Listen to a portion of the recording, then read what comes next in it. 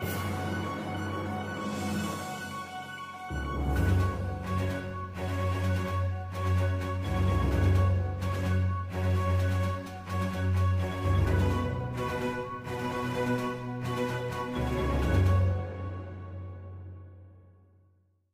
welcome back to episode 2 of Turn Bark Time. I'm the Turn. I'm the Bark. And we're still going to be here for a long time.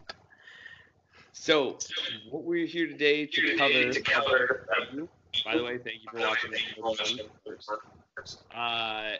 We are going to compare the COVID-19 virus to pandemics that the world has seen before.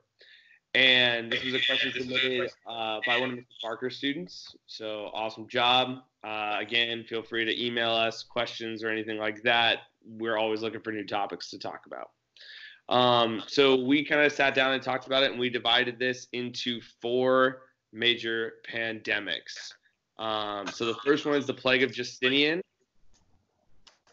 So the Plague of Justinian happened in the year 541 CE or AD, or whichever one you want to use. And it's really similar to another one we're going to talk about here in a minute. So it literally is what's called plague, which is a bacterial infection. It's a bacteria that lives normally inside of like fleas or lice. That's called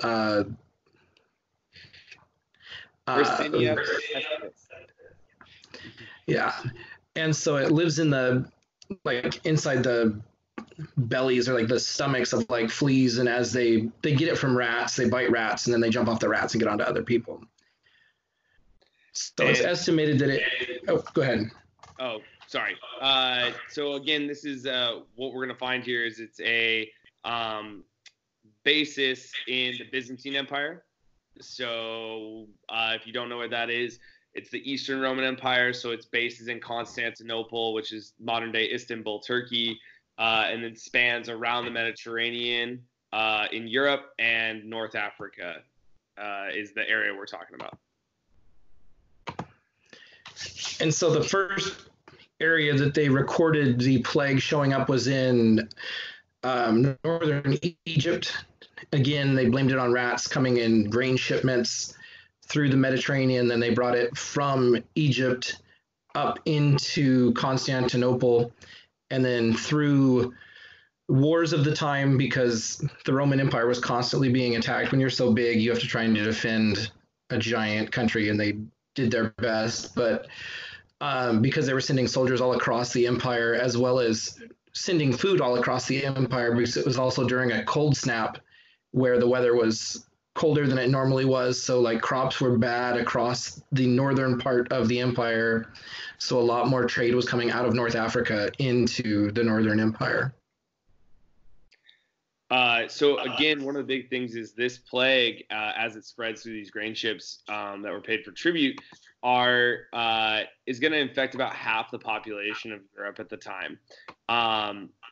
And at the height of the plague, it was said that inside the walls of Constantinople, again, the capital of the Byzantine Empire, was averaging about 5,000 deaths per day. And again, this is this is during the height of the plague. The plague itself runs about 50 years is what the number we kind of found closest to. And the overall death count, probably it's going to affect, again, half the population of Europe, but that's not going to be the mortality rate. We're talking about 25, 50 million people total in that 50-year period. So definitely one of the first ones the world has seen. However, again, not the first time that we've seen a plague like this. There's been other ones, but again, lesser numbers because of relevant data and information from the time period.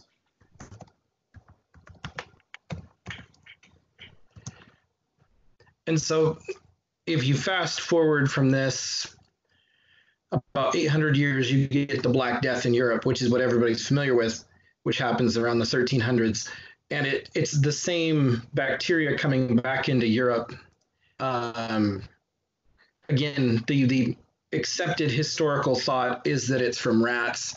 There are some alternate theories floating around now that it could have been brought by lice on people rather than fleas from rats.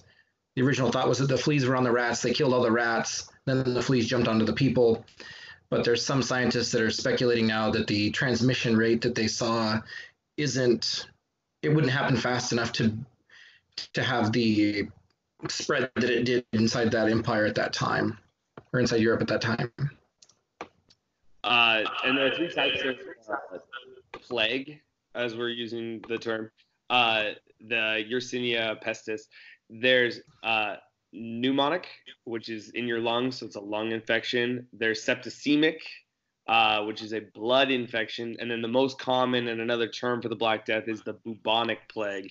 And bubonic plague hits your nodes, your lymph nodes, causing swelling and different things like that. The interesting thing and a comparison point to kind of the COVID virus is bubonic plague does have similar symptoms of the flu, being things like vomiting, fever, inducing. Obviously, plague is different in the type of the overall way the virus reacts with the body and creates symptoms. Also need to understand that medicine at the time was not what we have today. They were still operating on the old Greek thought of the body had 4 different humors in it. So you had to have a balance in your body of blood, phlegm, black bile, and yellow bile. And one of their common solutions to any sickness, and this goes all the way up, they did it with George Washington right before he died, is bloodletting. It's the idea that there was too much blood in the body, and that was creating an imbalance. So during the plague, they were actually having people, when they went to a doctor, the help they got wasn't probably, by our modern standards, very helpful at all. But back then, that was the best that they thought that they could do. And then at some point, doctors even just said they just stopped seeing patients because it became too hazardous for them. And I was reminded of this actually because one of my favorite scenes from Monty Python and the Quest for the Holy Grail is the guy, "Bring out your dead, bring out your dead." But I'm not dead yet. You will be soon. All in all seriousness, though, again, 2/3 of Europe is the estimate in death total for this group. Going off of census data, again, these are estimated world populations at the time, but I found it from the Census Bureau, is in 1340, the estimated world population, according to them, was 443 million people in the whole world. Around the time of the 1400, the estimate is 350 million people. So again, you're talking roughly 93 million people death. And bubonic plague still exists. It's been found. It's mostly found the origin spot in Central Asia is where it's believed. And again, scholars for the Black Death actually think Mongolia was the spot that it started because China recorded a high number of deaths in Mongolia during the 1330s, obviously a little bit before the Black Death makes it to Europe. It's thought that the Mongols then attack a Italian outpost in Merchant Center where they were trading. Those merchants bring it back all the way to Genoa, and it works its way through Italy and then Europe with its devastation. They were catapulting dead bodies over the walls because the Mongol army was sick with the plague, and they were about ready to give up. And that was kind of their final salute to the Genoese, was to catapult infected bodies into the city before they pulled back. So speaking of that method of biological warfare, we're going to bring up a biological warfare that just makes you feel warm and cozy inside, and that's giving blankets to people. And so our third pandemic that we're talking about is actually a really long pandemic. It's believed to be 12,000 years. In terms of recorded cases that we can look for, it's been about 2,278 years, and that is smallpox. And the smallpox virus, again, the first time that's believed to be recorded is in the 3rd century BCE on mummies in Egypt. There's evidence, again, with mummification, the preservation of bodies, that there were sores and things like that that are similar to smallpox. And so this is going to be a devastating pandemic again that's going to last. The last case is in 1978. So, and when we think about it, we often talk about Columbus and the European exchange with the New World, and there's a kind of a concept called the virgin soil concept, where essentially the Native Americans in North and South America didn't have any contact or extended contact with anybody in Europe, Africa, or Asia, which were all trading and living with large domesticated animals to a higher extent than the people were in North and South America. The only domesticatable animal in the Americas was the llama down in Peru, in the Andes Mountains. And so because of that, the Europeans, or Afro-Eurasians, if you want to put them all in one boat, are essentially like a lot dirtier in the sense that they've been, like, we'll talk about it when we get to talk about COVID, but like a lot of these diseases start in animals and then somehow mutate and then begin to spread to humans. And the Europeans had thousands of years of a head start of living with these with diseases like smallpox. And it was completely new to the native populations of the Americas, which is why it led to millions. It's really hard because Native Americans didn't write things down and they weren't one homogenous group and didn't keep statistics. But it decimated, I think Jared Diamond postulates 90% of the native population of the Americas. And again, devastating effects. So a lot of this stuff came across, and when we look at the first epidemic, I guess, in the Americas, really takes place in Tenochtitlan, with Hernan Cortez's men bringing it to the city, and again, devastating the population. Smallpox continues to be a big issue. Actually, interferes with the U.S. Revolution. Washington and his army is fighting at Valley Forge during the worst smallpox epidemic of the Americas.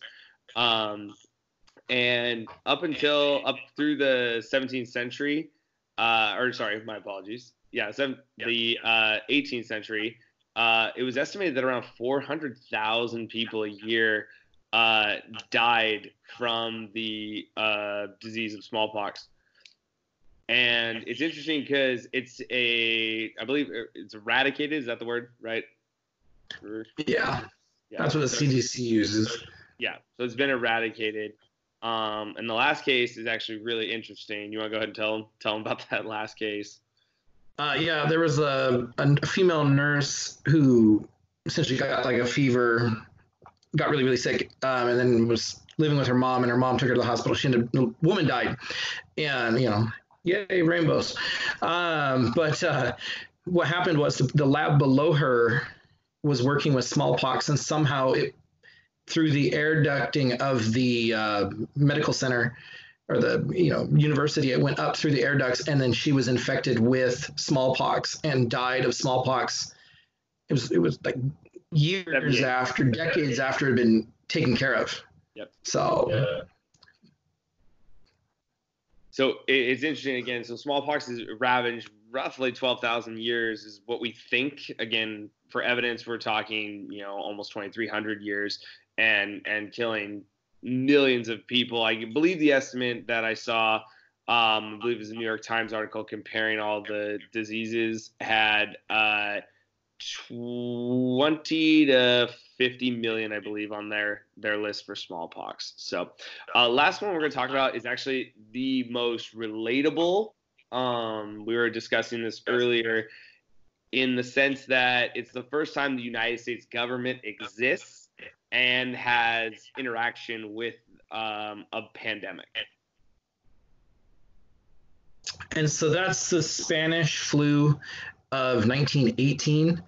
It was when we talk about flus, we always kind of give them a name as far as H number, N number, and that refers to different kinds of proteins that are on the outside of the influenza virus. And so it was an H1N1, which I think often is called bird flu, but it depends on there's a lot of different variations inside of those kind of big categories. And so this happened right at the tail end of World War I. which kind of really allowed it to spread on the down low until it was a big enough problem that people realized that they probably should have done something earlier. And the misnomer here is that it's called the Spanish flu, and the origin actually is unknown of where it came from. The reason it's called the Spanish flu, which I'm sure you've seen as the COVID comparison articles come out, is that Spain was neutral at the time of World War I. And so they didn't have any censorship on any of their press. So they're talking about there's this terrible flu over here. And everyone's like, we don't have that. We don't have that. It must be your flu. It's Spanish flu. But that's the origins that I believe started in the United States, in Kansas at a military outpost. There was a huge problem with the flu. In the UK, and being brought over by soldiers who were stationed in France, there was a big breakout there.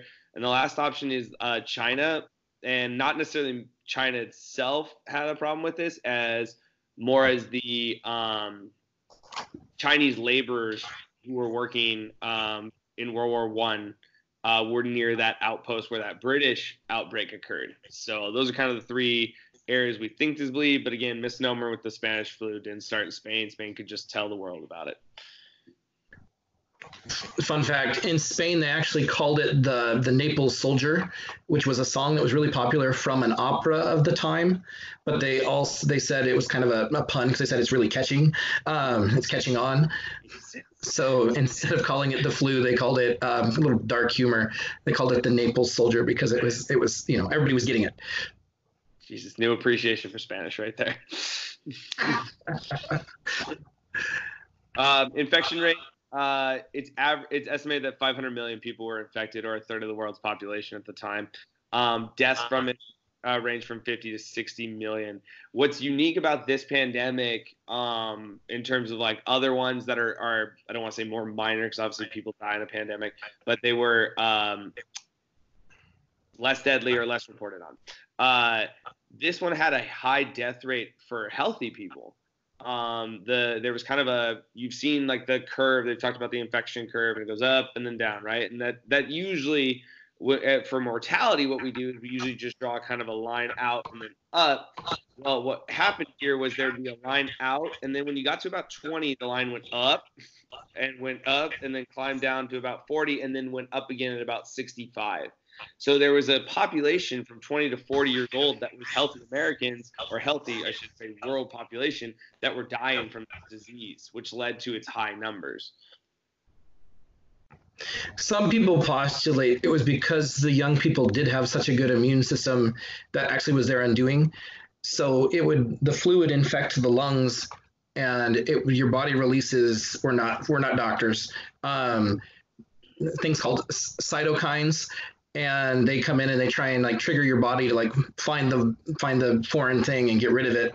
And the byproduct of that is it starts releasing a lot of fluid into your lungs, and on a kind of micro level, all of that additional fluid in the body, because the lungs, the virus hijacks the lung cells and replicates, and then the lung cells are dead, so the lungs are weakened and they can't regulate that fluid. You essentially start suffocating on your own, like bodily fluids in your lungs.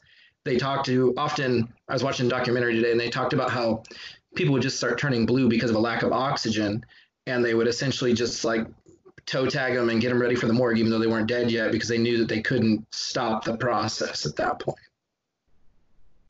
Yeah.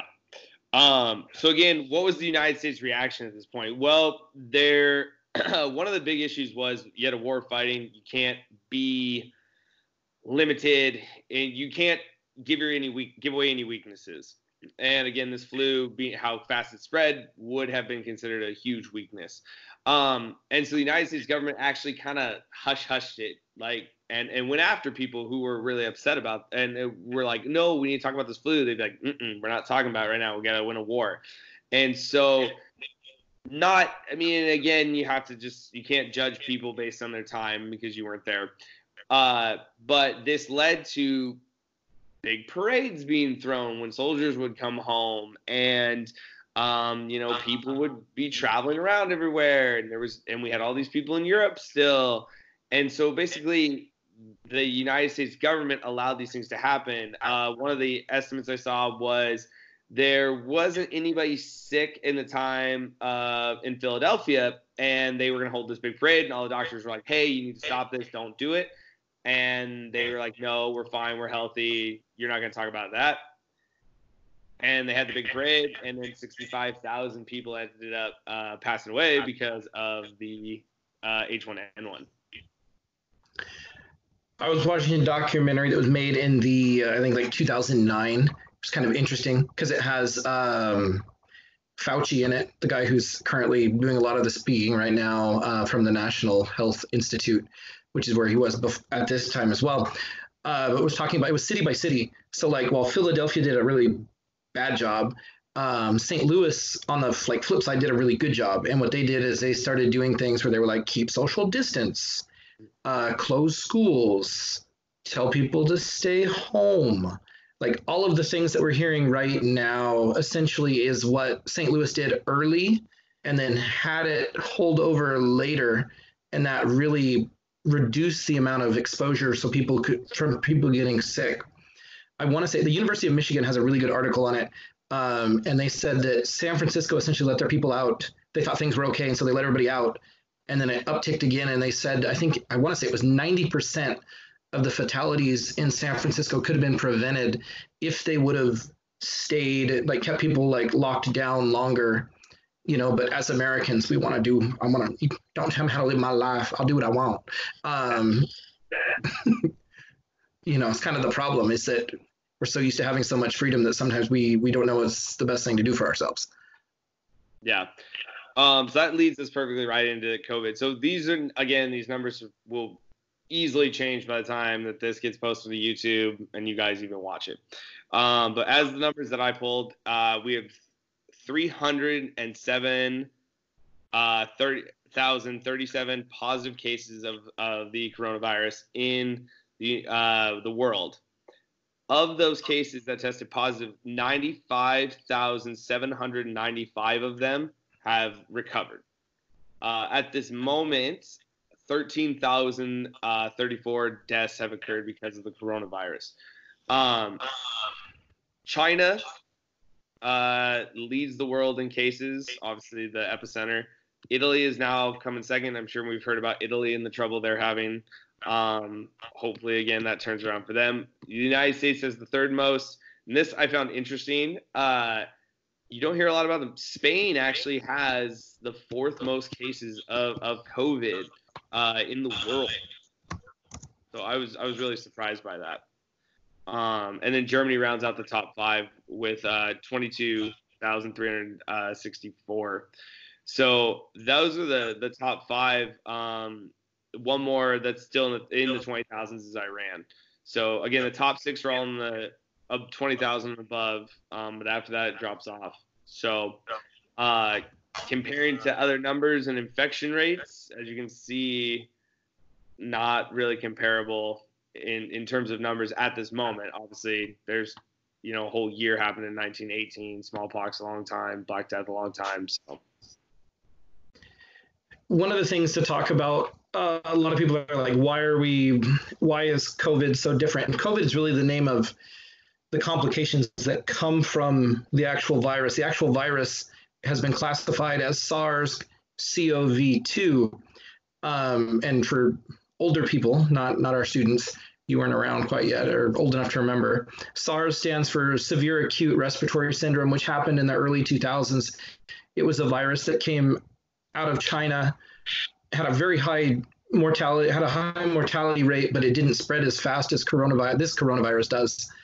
And then there was also MERS, the Middle Eastern Respiratory Syndrome, that came out in like 2013, like a year after I left the Middle East. And a lot of coronaviruses they speculate come from bats. They naturally live in the bodies of bats, and their immune system can handle them and suppress them, and it doesn't cause the bats any grief. And then what happens is the bat somehow interacts with another animal, like bites an animal, and then it transmits to that intermediate animal, and then from that animal it mutates again to spread to humans. And so this is you keep hearing the term novel, meaning that it's a new strain of of a coronavirus. And so it's very similar to 1918, where we don't have a vaccine.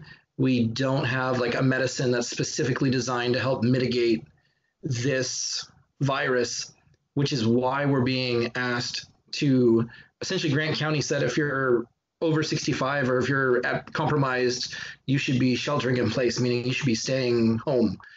And the reason for that is that, like the flu normally spreads. There's a kind of a spread factor that they use called R naught, and it was a 1.3 or a 1.4 for the flu, and they think that COVID is at least that and could be all the way up to almost 4, meaning that for every person who has it, they can infect 4 people before they know that they have the virus. And it also has an incubation period where you can spread it to a lot of people before you realize that you actually have, COVID. And so because of those 2 factors, it's really spreadable, like Nutella, and that it takes a while for you to realize that you're sick. That's what makes it so hard to kind of track where you got it, because it might be somebody that you met a week ago who was there for 5 minutes, and you have to try and retrace where was everybody. And Grant County Health's trying to do a good job of telling people where things are at, where people were that are infected. But that's really what's making it difficult. And that's why the government really is pushing and trying to ask us to make good decisions as individuals. That's what Jay Inslee keeps saying, like, follow the rules and I won't have to, declare a lockdown, essentially a shelter in place for everybody in the state like Oregon did. Well, it's hard too. So I don't know. I felt like these, when we talk about the spreadability of it, I mean, we've seen that in our own community, how quickly, those numbers are rising. We had the one case on the eastern side of the state, first, fatality, unfortunately. But we've increased that number already. I believe we're up to 5 cases, actually 6 cases, I believe. And most like double digits now in Grant County. Yeah. So I know Moses Lake had their first case. I was just talking about for the city of Quincy, but because we're so small as it is. What's unique about this as well is that, so my girlfriend asked me, she goes, if the numbers trended and continued, what would the total number be? And again, I'm not a science researcher or a mathematician. I know I'm looking at my numbers now and realizing that this is probably wrong, because it would be an even number.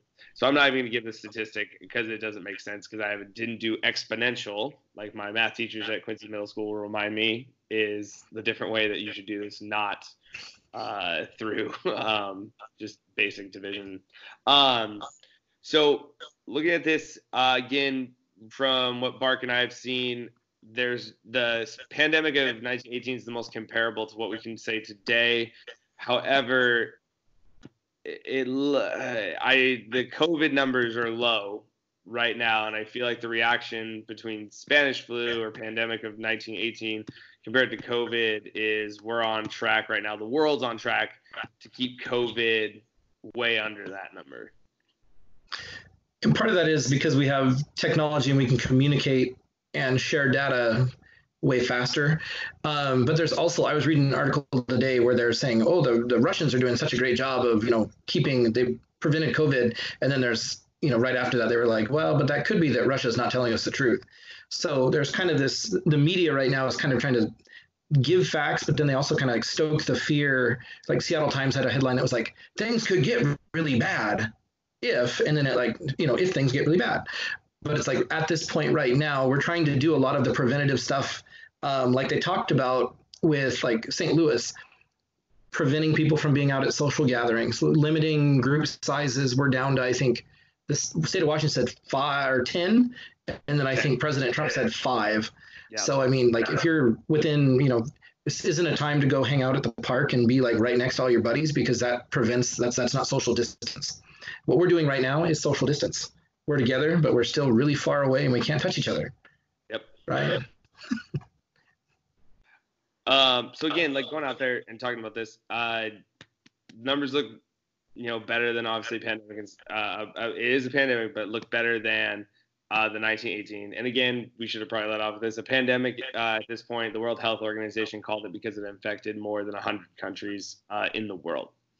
So again, Plague of Justinian, Black Death, same disease, different time periods. Smallpox ravaged the world, and the Spanish flu, or the pandemic of 1918, rounds out our top 4 pandemics. And COVID hopefully will not rise to any 4 of these occasions. Next week, look forward to a Boston Massacre discussion on the inaccuracies. Until then, I'm Turn. I'm Bark. We're going to turn bark time. Have a good night. If you guys have ideas for other topics, submit them in the comments.